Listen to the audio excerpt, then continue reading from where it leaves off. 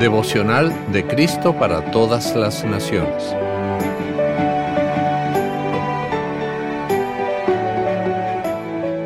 ...7 de febrero... Experimento... escrito por la doctora Carrie Bo. El texto para hoy lo encontramos en Deuteronomio capítulo 30, versículos 15 al 20, donde dice: Fíjate bien, hoy he puesto delante de ti la vida y el bien, la muerte y el mal. Lo que yo te mando hoy es que ames al Señor tu Dios, que vayas por sus caminos y que cumplas sus mandamientos, sus estatutos y sus decretos para que vivas y seas multiplicado, y para que el Señor tu Dios te bendiga en la tierra de la cual vas a tomar posesión.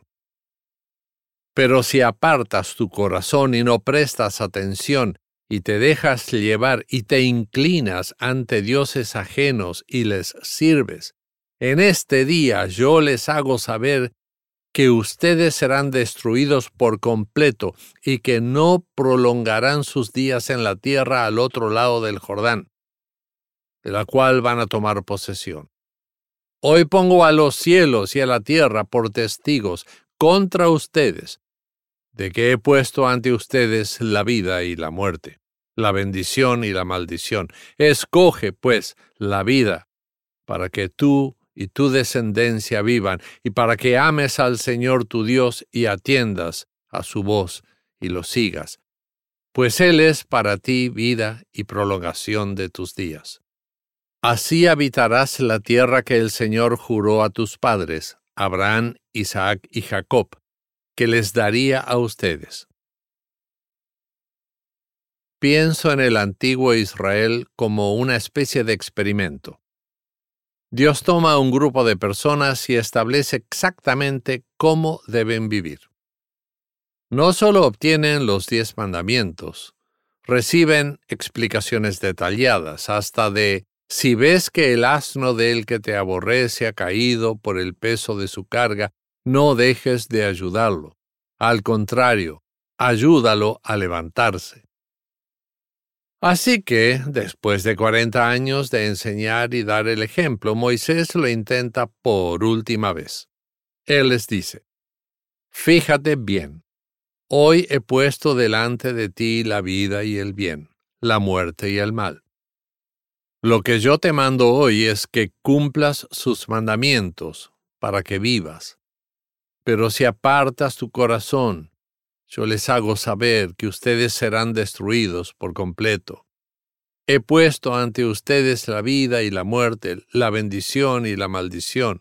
Escoge, pues, la vida. Más claro que el agua. Y sin embargo, toda la historia del pueblo de Israel nos dice cuán imposible fue para ellos hacer esa simple elección. Ellos no eligieron la vida. Ellos no guardaron la ley. No pudieron. Eran pecadores. Y ese es nuestro dilema también, ¿no? Nosotros también somos pecadores. Podríamos imaginar que podemos vivir perfectamente, pero intentarlo demuestra lo contrario. Y es por eso que veo el antiguo Israel como un experimento, porque mientras Dios sabía la verdad, la raza humana no, hasta que Él lo probó. Así que ahora, ¿qué sabemos? Sabemos que estamos indefensos. Sabemos que no vamos a salir solos de nuestra situación desesperada. El pecado es demasiado fuerte para nosotros. Necesitamos un Salvador. Y eso es lo que Dios nos ha dado.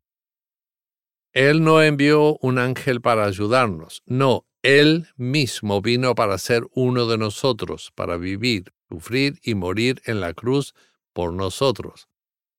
Jesucristo nos rescató de la trampa del pecado, ha resucitado de entre los muertos, y ahora Él ofrece vida verdadera y eterna a cualquiera que confíe en Él, a cualquiera que la reciba.